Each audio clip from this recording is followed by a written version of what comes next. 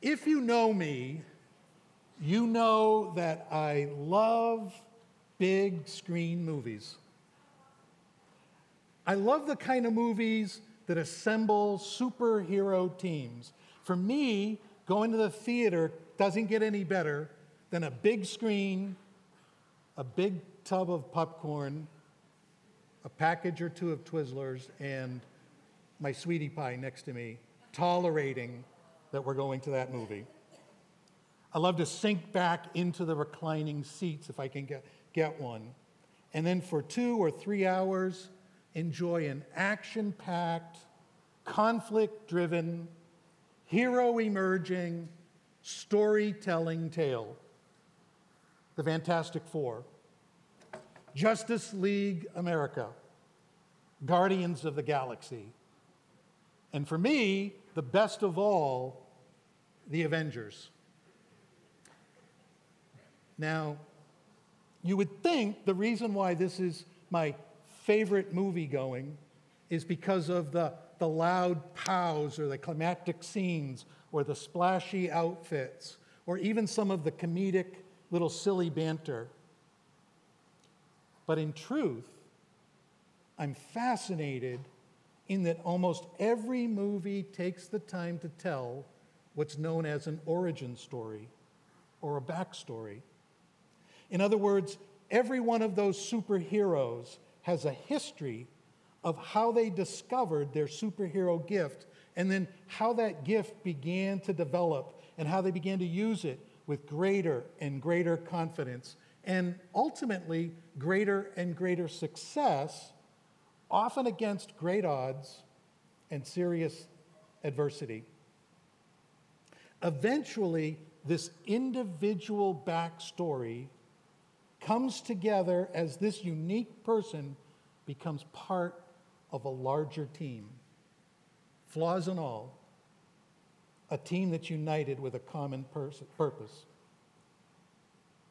And so my love of hearing many backstories makes me really excited to share this morning the next scripture in our spiritual gifts series, Same God Empowered by His Spirit. You know, the truth is, there's thousands of better preachers out there than me, but I would have fought them all for the opportunity to share with you this morning, because the 2 verses that we're going to look at teaches a core scriptural principle about spiritual gifts that I'm deeply passionate about.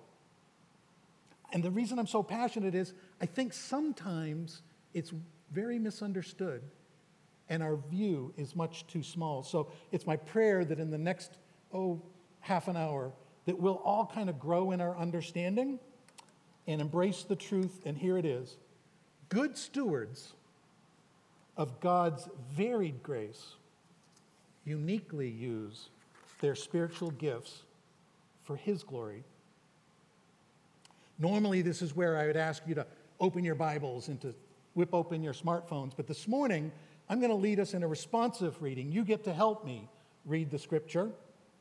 It should be projected behind me. I'm going to read first, and if you'll just reply, because you're all in this exercise. 1 Peter chapter 4, verses 10 to 11 say this: as each has received a gift, as good stewards, whoever speaks, whoever serves, in order that in everything to Him belong glory and dominion. This is so crucial. As each has received a gift, as good stewards, just bow your heads as I pray. Heavenly Father, speak to our hearts, change our lives. Let us leave different than when we first came in. I pray these things in Jesus' name. Amen and amen. So my first encouragement to us this morning is that as good stewards, we start by acknowledging the spiritual gifts that you, if you're a follower of Christ, you have received.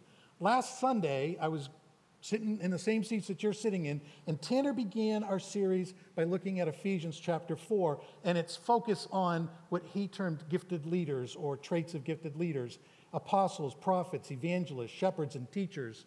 We sort of called it APEST.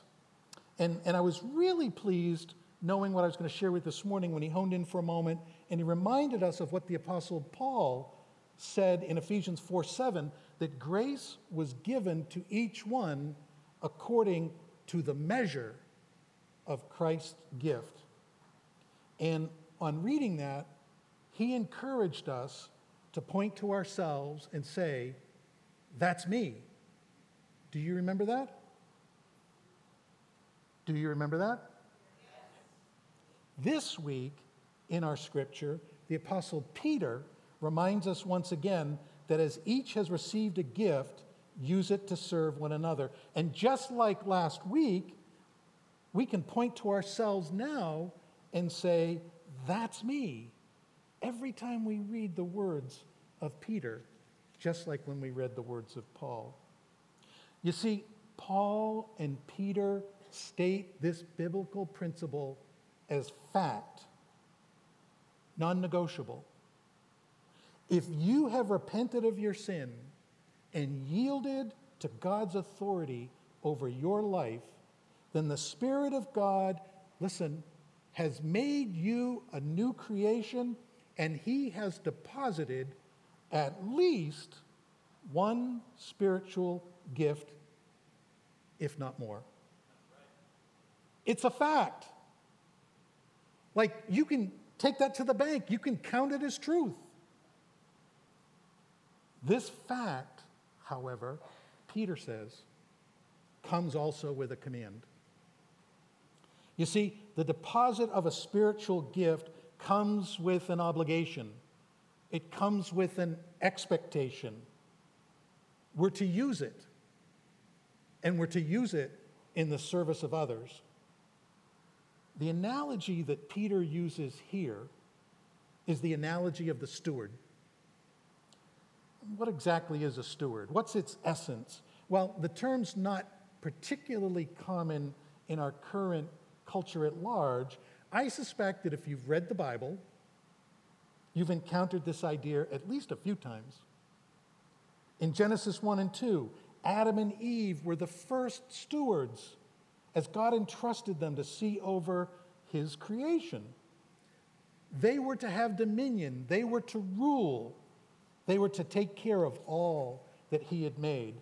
And then, from that point forward, throughout the Old Testament, the Bible points to property managers over and over and over again, another type of steward. Because a steward doesn't work for himself necessarily. A steward works for an ultimate owner, managing money and lands and employees while the master is away. David, Solomon, every king in the scripture was a steward of God's kingdom. They did not rule in their own right, nor did they rule at the behest of the people who had chosen them, but partly as king's servants and representatives of Jehovah, the true King of Israel. They were an agent for a true and a better master. And then fast forward to the New Testament. In his public ministry and teaching, Jesus often referenced this idea of stewardship.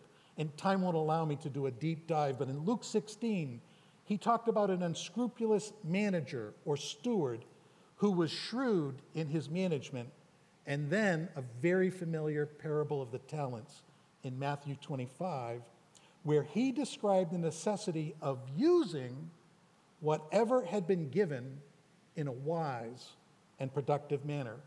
Whether you received 1 coin, 2 coins, or 5 coins, the necessity attached was the coins were to be invested and used wisely. The heart of biblical stewardship starts, therefore, with the acknowledgement that everything we have belongs to God including what he has given us in a spiritual gift deposit.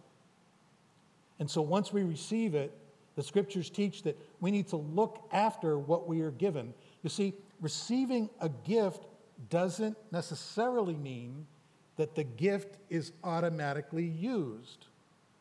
Reception requires deployment. And so that means good stewards invest and they share what they've been given, not with a sense of burden, but a sense of joyful privilege. And the results of that stewardship can either be, listen, a missed opportunity or a joyful responsibility.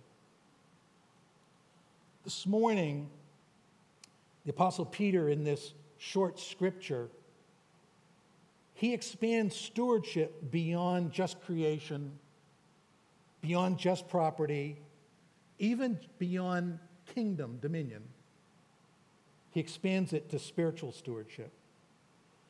Yes, each one has received a gift, but that gift comes with what I call a holy responsibility to understand and develop that gift.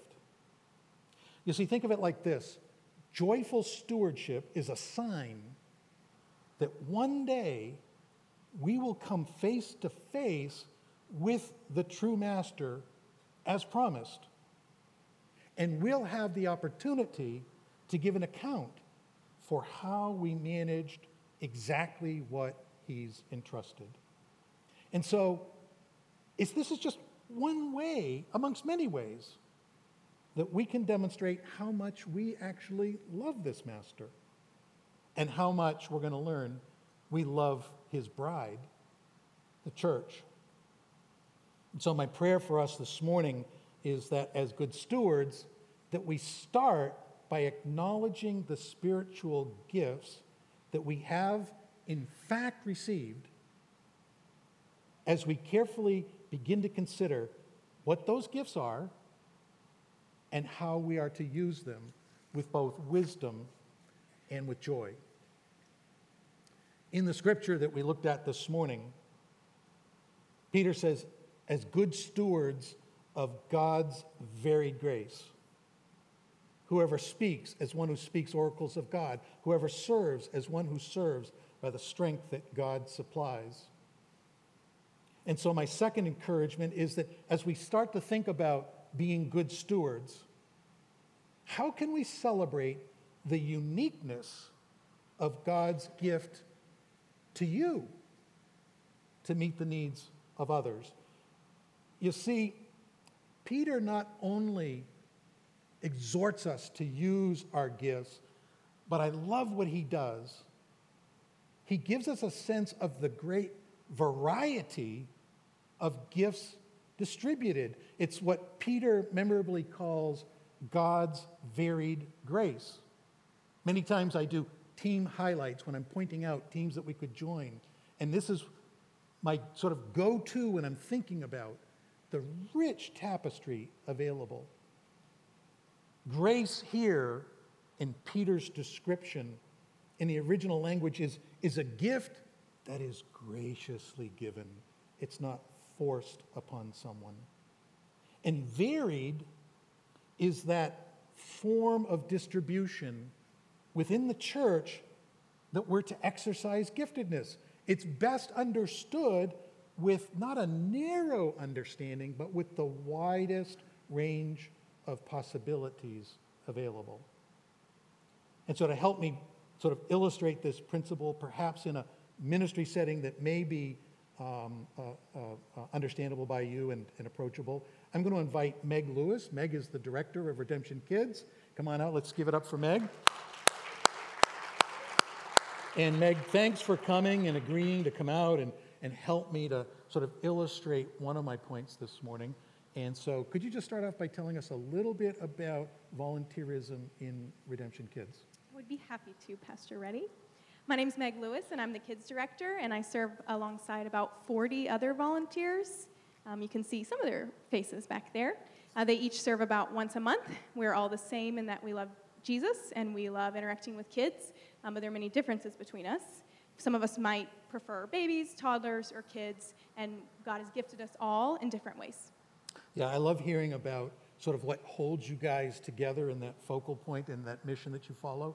Can you tell me a little bit more about maybe some of the wide range of individuals that serve within Redemption Kids? Yeah, so everyone leads the classroom in a slightly different way. For example, I can think of Cindy Prophet. So she teaches middle and high school math for a living, and anyone who meets her, it's very clear to them that she has the gift of teaching. If she can take a Bible lesson and perfectly mold it, if she's teaching toddlers or fifth graders, she has the perfect age developmentally appropriate lesson, and it's very engaging to them. If you're looking in her classroom, all the kids are sitting there on the floor, their chins resting peacefully in their hands, and they're, enraptured by her. So clearly, she has the gift of teaching. She just taught, I think, about a month ago in the pre-K class, and she came up to me afterwards, and she said, Meg, it was awesome. The kids, it was like magic. They were so amazing today. I think it must have been that new schedule that we just implemented. And I can tell you it wasn't the schedule, it was Cindy and her giftedness. It was God in Cindy. Yeah. But then not everyone has to teach for a living, so John Toffick is an example of someone who's not a teacher by trade. He's an engineer. He has an engineer mind, but I love seeing how he brings that God-given gift into a classroom of 5-year-olds. I think about when he had them construct an altar out of sticks, or Jericho out of Legos, or when he used his artistic abilities to sketch out the Bible story on the board for them to copy. Yeah, that's great. What if somebody doesn't perceive that teaching is necessarily their spiritual gift? How does that work in Redemption Kids? Fair point. So let me bring up Mason Donaldson as an example. So she serves by giving of her time to set up the classroom, or basically the whole hallway to get ready for us every morning. She comes early, and then she sits at the table. You can see it right there, and she greets families and checks them in as they come. And what makes her unique is that I believe she has the gift of encouragement. She's sitting there with a smile on her face, joyfully receiving families, and the words, "I wanted to encourage you by telling you that," frequently come out of her mouth. And so she doesn't even really directly interact with kids, and she's still bringing her gifts to the table. And I also think of Jason Liu, who does serve in the grades 1 to 5 classroom, but one of the greatest ways he serves doesn't even happen on a Sunday morning. It happens when he brings the gift of faith to faithfully pray for the kids by name. And Jason has, like a hope for their spiritual futures in a way that builds me up. That's great. Is there anything else that you think we should know? I mentioned several adults working with us, but you might not know that you don't have to be an adult to serve in Redemption Kids. Some of my favorite volunteers are the teenagers. I used to be a high school teacher, so I particularly love them. But I think I can give you lots of examples, but I'll bring to mind Nate and Jaden Burns, who came up to me recently and said, "Hey, can we start serving?" I said, "Great." And they jumped right in, and they have been awesome. God has gifted them in a way to connect with kids really well. Nate was serving just a couple weeks ago, and he saw me in the lobby afterwards, and he said, "Can I help you next week?" Which is amazing. That's clear to me that that is the gift of serving. Romans 12 tells us that serving is a spiritual gift. And if so, then those boys are demonstrating the gift. Whether it's serving, teaching, encouraging, using musical abilities, artistic abilities, or even ninja fast diaper changing skills. There you go. I don't have that gift. Clearly. Everyone brings a different gift to Redemption Kids, and I'm so grateful to God for that He's so distinctly gifted us in different ways. And as I was preparing for this interview, yes, I was just filled with gratitude for everyone who helps in Redemption Kids. Because of how important it is to God's mission. And so, to express my gratitude, there will be an ice cream bar after church in the kids' hallway for all the Redemption Kids volunteers. So come on up and grab one. All right. Meg, thank you. Spiritual gifts of teaching, encouragement, faith, serving. Pretty broad, right? Pretty variable, all coming together in just one environment to be able to see God's mission move forward. And so I'd be a bad pastor if I didn't just commend Redemption Kids as a place for you to discover and explore and apply what you suspect may be emerging spiritual gifts. They need volunteers in nursery and toddlers and pre-K. They can use some assistant team leaders, and apparently they can use some ninja diaper changing spiritual gifts. That one wasn't on my list. In this morning's scripture, Peter himself illustrates this principle of God's varied grace. He names two distinct and different possibilities: speaking and serving, word and deed. Now, as Pastor Turley indicated last week, we're going to cover all 5 major texts within the New Testament that discuss spiritual gifts. And all of them list some spiritual gifts, but none of them list all spiritual gifts. It's not exhaustive. And I think that's one of the reasons I suspect that we struggle with the challenge of thinking about our spiritual gifts. Simply, sometimes when we read one of these major texts, like 1 Peter 4, we can feel a pressure to narrowly fit whatever picture we have in our head about that specific spiritual gift, or whatever are the few observable and celebrated gifts within the life of the church.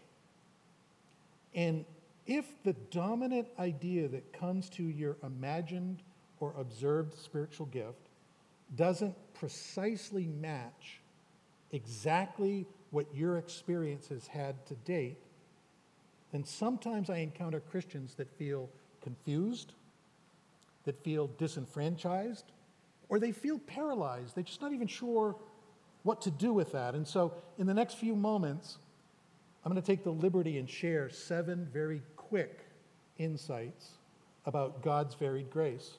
And I'm hoping that we'll sort of open up our understanding and perhaps give some newfound freedom in your exploration of spiritual gifts. So let's get started. First, let me just state what is really obvious. The scriptures do point to a creative variety of spiritual gifts that are available to the local church through its people empowered by the Spirit.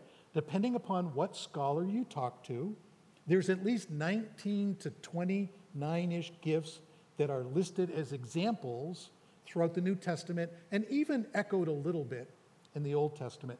Personally, and this is a personal opinion, I suspect that because the lists are given as samples, that there are gifts that God deposits in his church that are not even listed. And so my personal list would be 29 with a little plus in the corner. An example of that, a simple one, would be worship leading is clearly not listed in any of those texts, and yet we as a people, we sort of intuitively sense that when we come together, there are folks that are uniquely gifted to guide God's people into corporate worship through music, right? Have you experienced that? And so that would be one sort of simple example. So that's the most obvious. Second, last week, Tanner mentioned that when it comes to spiritual gifts, sometimes we get a little confused around the difference between a general call to obedience that every Christian has, a growing heart of affinity towards God's heart and disposition, and the deposit of a spiritual gift that's dynamic. So let me use another example that might help us to reinforce, because I think we struggle here, and that is the idea of Christian hospitality. Hebrews 13:2 tells us that all Christians are called to hospitality to strangers. It is simply a command to understand and to follow. Regardless of our personal giftedness, it is a grace as Christians that we extend to others as a mercy reflection for what we have received from Christ himself. And so even for the most hesitant person who doesn't see themselves as hospitable, it is hoped that over time, with Christian maturity, it's quite possible that you can find your heart becoming more sensitive and more in sync with God's heart for welcoming others and creating safe spaces for them. And you may even, as that heart grows, you may even get better at it and grow some skills. And that's wonderful. That's good for you. However, it's also true that in the life of the church, there will be those who have a clear dispensation of God's empowerment that it outstrips the mere development of just a greater heart and a skill that's growing. Over time, it becomes clear to that person, as well as those folks that are surrounding them, that somehow God is moving beyond their personal competency, beyond their wildest capacity. And he's doing something that's fundamentally miraculous as they exercise a spiritual gift of hospitality. And the results of that will be plain for people to see. There will be extreme fruitfulness, and there will be corporate fulfillment as we all see it and celebrate that deposit in that person. Third, as a related consideration, we must understand that all individuals in our presence are at different times in their spiritual journey. Now, this sounds really obvious, but I think sometimes it gets us confused as the people of God. Yes, at the moment of repentance and conversion, God gives us his Spirit and a deposit of at least one spiritual gift. But right now, in this theater and viewing online, we are a collection of individuals with different starting points in time.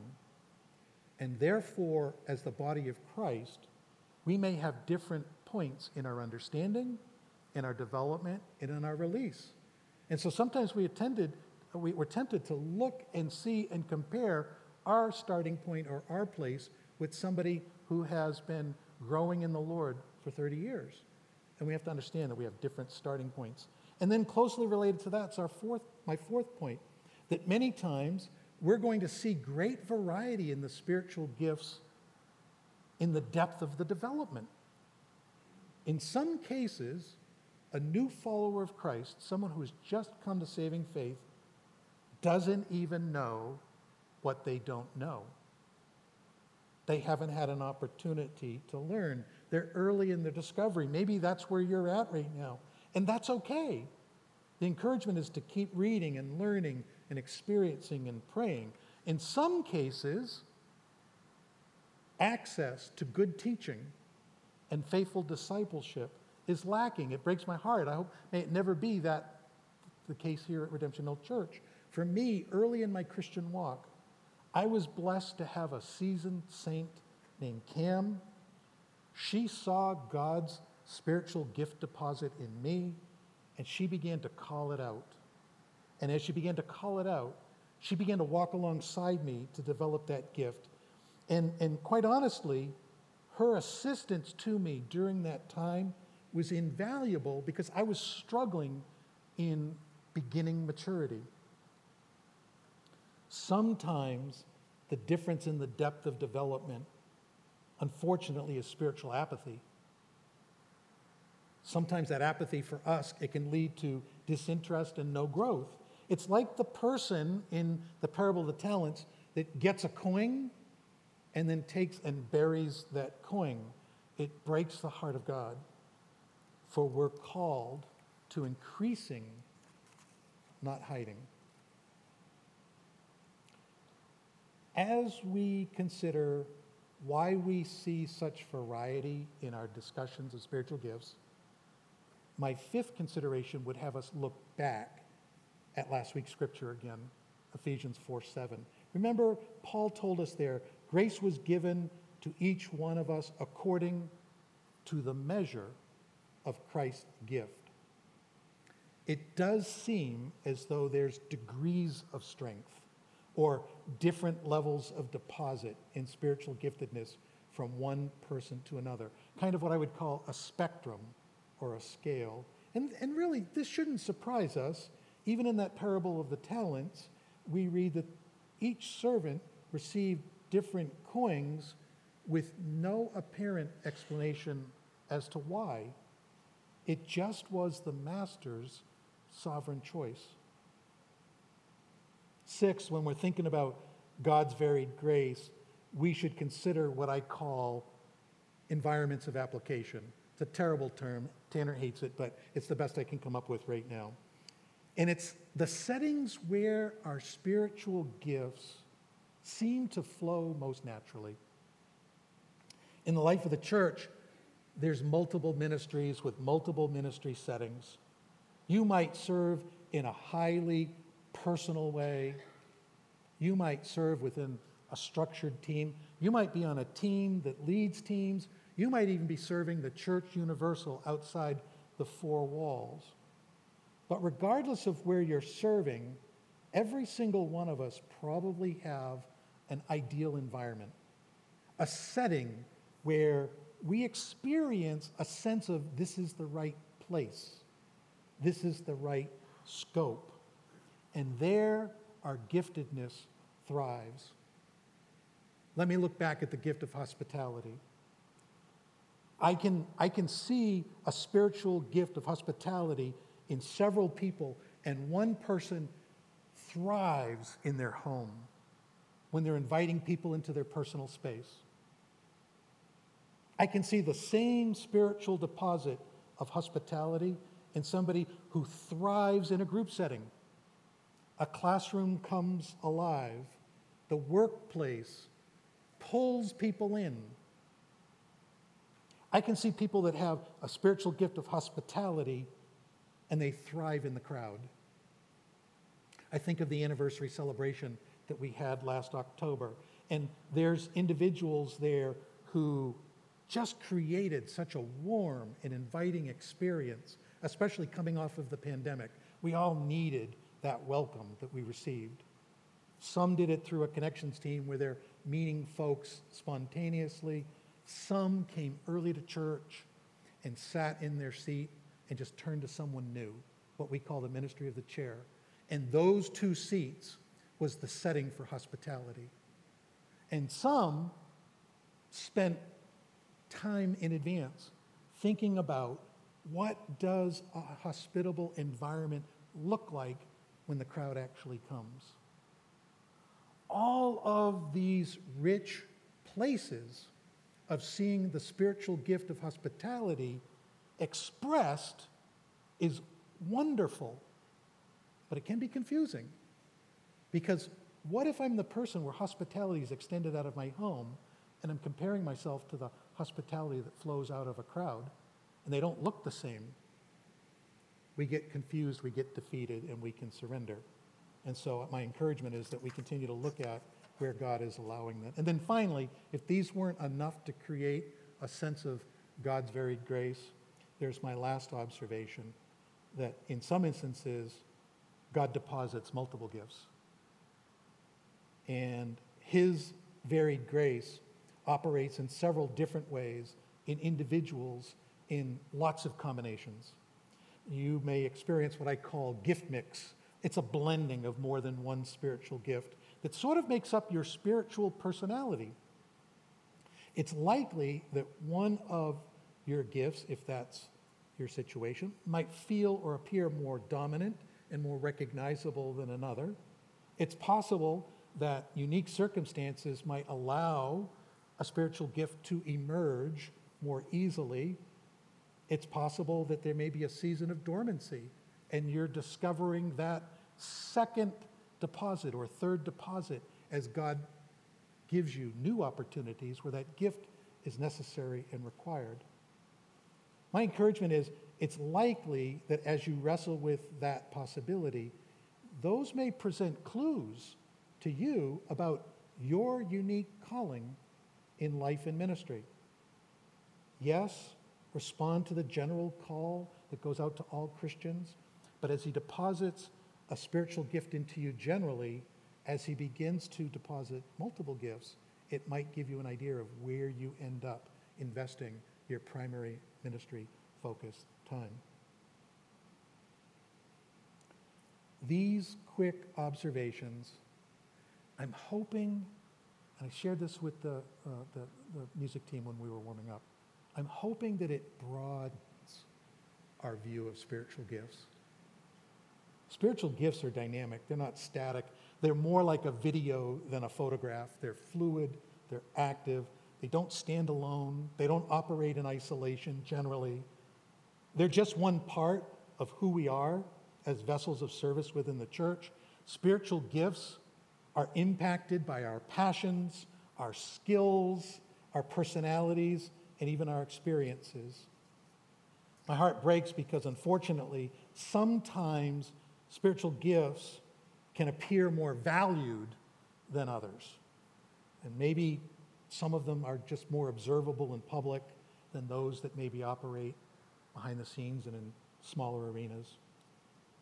Maybe one gift appears on first look to be more sensational, more power-packed,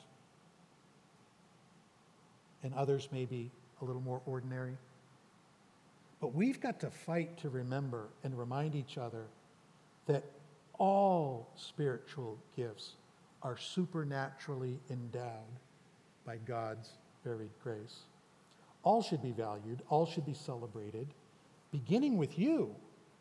It needs to start with you, but then also growing to the church at large. And so my prayer for us this morning is that as good stewards, we celebrate the uniqueness in all of its magnificent variety, all of its complexity of God's gift to you and to us for the benefit of others.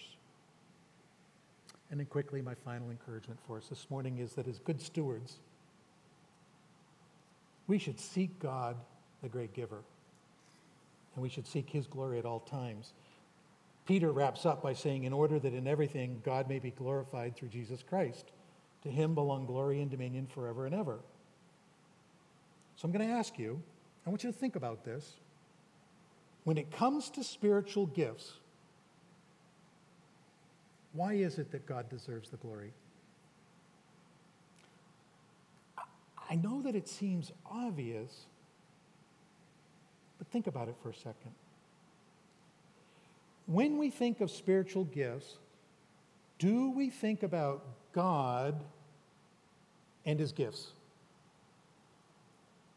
Or do we think about God in his gifts? I'm going to quote a pastor that I've been reading lately. And he says, spiritual gifts are not God bestowing to his people something external to himself. They're not some tangible stuff or a substance that's separable from God. Spiritual gifts are nothing less than God himself in us, energizing our souls, imparting revelations to our minds, infusing the power of our wills, and working his sovereign and his gracious purposes through us. Spiritual gifts are God present in, with, and through human thought, human deeds, human words, and human love. God gets the glory not because we're so good at doing spiritual gifts. God gets the glory because it is he who initiates. It is he who supplies. And anything good that we accomplish with him. So one of the best tests of the good stewardship of spiritual gifts is this: who gets the glory? When you came in, our connections team handed you a Vision 2022 Empowered card. I hope, if you have it, pull it out just for a quick second. And there, you'll see we took some time as a leadership team and we tried to listen and say, Lord, what do you want from your people here for this coming year? And we saw people gifted by God's Spirit for the good of others, exactly what Peter's talking about. So far, so good. Lots of deeds of mercy and kindness. Hospitality is one of them. Sort of sounds like what we've been talking about this morning. But I want to turn our attention to the back end of it, where it says that it will lead to story after story of the supernatural becoming natural, and listen, and God's love going public. whose love goes public? Whose love goes public? Yeah.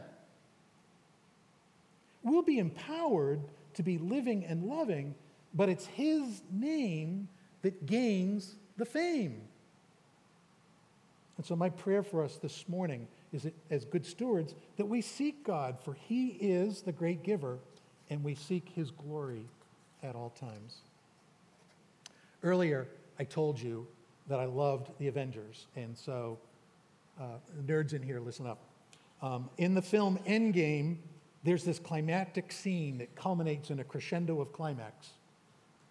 And the arch-villain and his evil army is overcoming the good guys and defeats imminent, and all hope appears to be lost. And then Captain America shouts an iconic, memorable line, and I know the nerds here know it.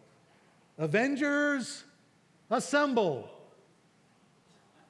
And when this occurred in the theater that I was in, you could feel the energy. One by one, unique superhero after unique superhero picked themselves up off the ground, and they formed like this wall of intention. And then as one, they committed to the task at hand, and they overcame great evil. And the theater is like going wild. My poor wife had no idea what that was all about, but they're going wild, right? This is a true story. In that moment, I was really emotionally moved. The filmmaking was powerful. But my mind was asking this question: what if the Church of Jesus Christ assembled? What if the Apostle Peter was standing here right now and he shouted, "Church, assemble!" What if every single follower of Jesus recognized that they had been given at least one spiritual gift by God himself? At RHC, we celebrate the rich diversity that God is bringing together here. And that diversity includes race and ethnicity, language, vocation, income, even age. But what if we expanded our awareness to celebrate diversity in spiritual giftedness as well? What if collectively we rejoiced in God's varied grace? Can you imagine the impact that would have on our region? A church full of people discovering their unique design, and week after week, exuberant celebrations as we're walking in lockstep with God's Spirit, so that one day his name will be elevated as people see him working in and with and through us.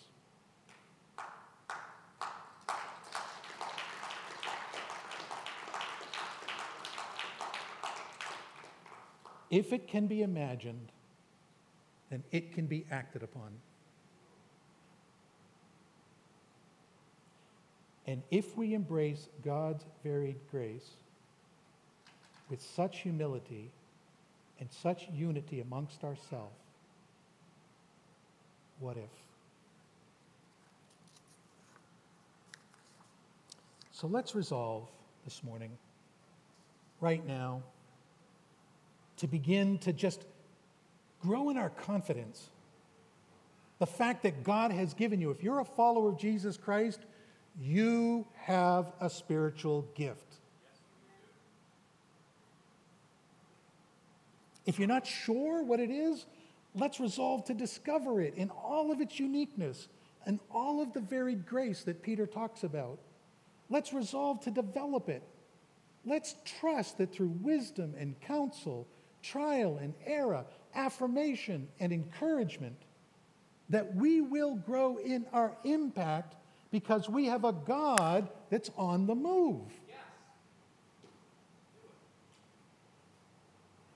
Let's pray.